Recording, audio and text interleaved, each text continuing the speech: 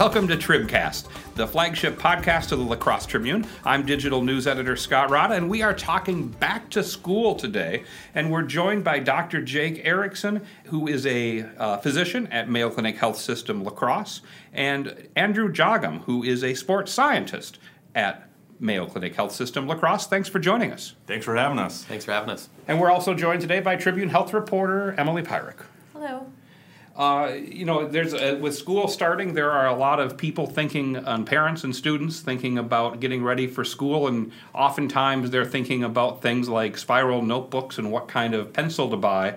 But many kids are involved in sports, and they should also be thinking about that as well. What are some things that parents should be thinking about as the school season is about to begin? I think something real basic is this getting an understanding that we are a few weeks out from school starting yet, and this is a good time to start planning for that. And so we actually have a few weeks of lead-in time, waiting until the sport starts to start training or start conditioning again is just going to set you up for failure. So being a few weeks out and thinking about those things and making a plan to kind of lead into that particular sport or activity and start getting the body warmed up, so to speak, a little preseason work is a key time to get started thinking about it. And I would imagine not only does that make student athletes better on the field, but also helps keep them on the field.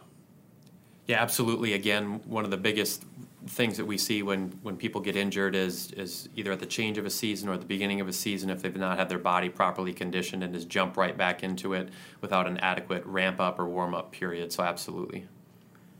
And have you noticed that this is something that parents are becoming more aware of? Are these conversations that you're hearing parents come talk to you about during their annual visits? I think so. People definitely want to know what they can do to try to either increase performance or injury prevent.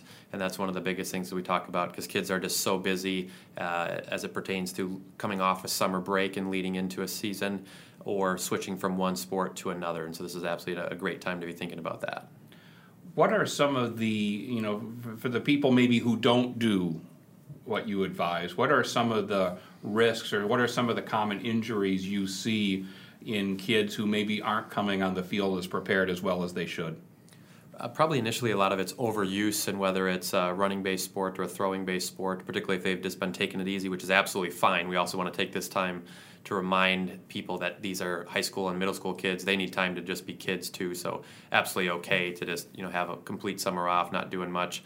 But as we get back, if we've not done much exercise, having a little bit of a lead in, so to speak, so as not to go right into full sprints or full distance running or 100% effort, because that's when they're susceptible to overuse injuries like shin splints, ankle sprains. If they've not been doing many throwing-based sports, again, they can overuse the shoulder. Based on their age, they can set themselves up for a significant injury right out of the gate if that body's just not ready for the demands of essentially in-season volume and intensity. And I at least have this stereotype of, especially maybe for the older kids, high school will say, where they show up for the first day of football practice and they have a coach who is out there saying, I don't care if it's 90 degrees and I don't care if you're in shape like you should be, you're going to be doing, 4 hours out here and really putting the kids through the paces. Is that still the case, or do you think coaches are a little more aware of these issues too and trying to gauge where their kids are at? Thankfully, I think some of that old school philosophy and training tactics is kind of going to the wayside, and I think coaches are a little bit more aware of safe training practices, especially under kind of warmer and humid climates like we run into all the time around this area. So they're a little bit more aware of some of the precautionary measures that need to be taken on a day like that. But I think there's always room for improvement and increased awareness on different strategies that can be incorporated into practice, whether it's hydration practices, moving practice times around earlier in the day to avoid some of the peak warmer times of the day, and just what to do in the event where there is some kind of heat-related issue and how to get that athlete the proper care as soon as possible. Because, we're only weeks away from football games really starting here in the I think, third week of August. And practice, obviously, before that, and there could be some pretty hot days. Yeah, absolutely, and there's actually something called wet bulb globe temperature, so there's some fancier temperature readings that can advise coaches and schools on, essentially, that and we created in kind of almost a traffic lights system where it's green means really low risk, no big issues. based on temperature and conditions, a yellow condition would start to provide warning that, hey, we may need to curtail practice. Red and black would be kind of really extreme measures adjusting practice, and what that can look like if it's very, very hot is providing water breaks much more frequently than they standardly would, not withholding a water break in that scenario to penalize a team if somebody had made a mistake or something, not doing that type of behavior, and really just avoiding those really hot environments, because performance is going to drop off. You're not going to get what you want to get out of your team by pushing them that hard in those conditions, and you're unnecessarily putting the athletes and these kids at risk to really push them during those times. And so, as Dr. Jagim had said, we have parameters that are readily available to all our local high schools and coaches that we can watch, and we can predict those things, and really it just means to be a little bit more fluid and alter practice accordingly based on the conditions. And that might be as simple as keeping it at the same time but bringing it indoors, or if it was a pad day and helmet day, take off the pads and helmets so that they can breathe better and disperse heat better. And there were even, thankfully not recently, at least to my memory, but some fairly high-profile cases a number of years ago, I think one with the Minnesota Viking, that hopefully reminded people that this can be pretty serious. Yeah, it certainly can, and we actually had the unique opportunity to meet the CEO of the Corey Stringer Institute, which is an organization that was formed kind of in the aftermath of that unfortunate circumstance Because for one of the players. Corey Stringer was the player involved. Correct, yep, and from that came a lot of kind of advancements and research on different ways that we can prevent that in the future and just provide a safe environment for athletes. So Doug Casa is that individual's name, who came to meet with us at Mayo, and he gave a nice presentation at UWL and met with a lot of their athletic training students on just some of the kind of up-to-date methods and treatments that can be employed in the instance of any heat-related issues, and just how to prevent that as a whole. So it was a really unique opportunity to get to meet with him and kind of understand what they're doing at that Corey Stringer Institute.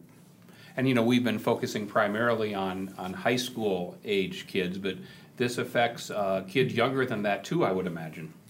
Yep, absolutely. And so nobody based on age, and we could argue that younger people and then older people beyond just the high schools are going to be at theoretically a little higher risk just with their ability to disperse heat, handle the extreme conditions, and certainly whether it be middle school, high school, or an older adult that's on certain medications affects their ability to tolerate heat in certain environmental conditions. So absolutely all those people can be affected by that for sure. And what services does Mayo here in La Crosse provide for parents who want to get more information about this? Some of it can be just as simple as getting an appointment to see myself or Dr. Jagim, just writing clinic for education. We always use the time of the year if someone's coming in for a pre-participation sports physical to do a lot of different education on this as it pertains to injury prevention, overuse injuries, and certainly heat injury as it pertains to practice.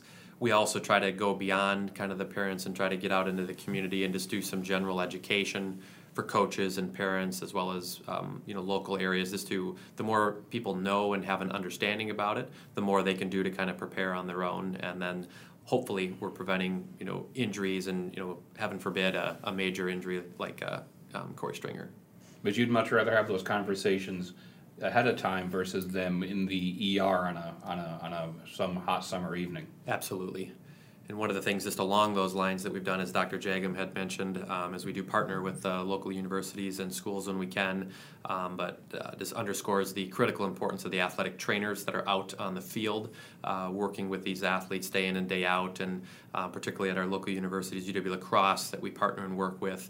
All of their athletes are trained and have a good understanding and know exactly how to manage and first recognize a heat injury and manage it appropriately, because it's really that initial on-site or on-field or on the track management of a lot of these conditions that really is the game changer that makes a difference if they're getting a ride home with mom or dad or an ambulance ride to the emergency room. Well, this is something I'm sure all parents think about, and it sounds like the two of you are a terrific resource if they have more questions. Yeah, absolutely. People can always reach out to us, set up an appointment, and then also kind of keep an eye open for different opportunities that we're doing in the community to come kind of meet with us and learn about some of the things we do. We have one coming up in the near future where we're partnering with the YMCA and kind of co-hosting an injury clinic there. So just an example of some of the things that we're doing where people can come out and kind of get an idea of some of the services that we offer and ways that we can help.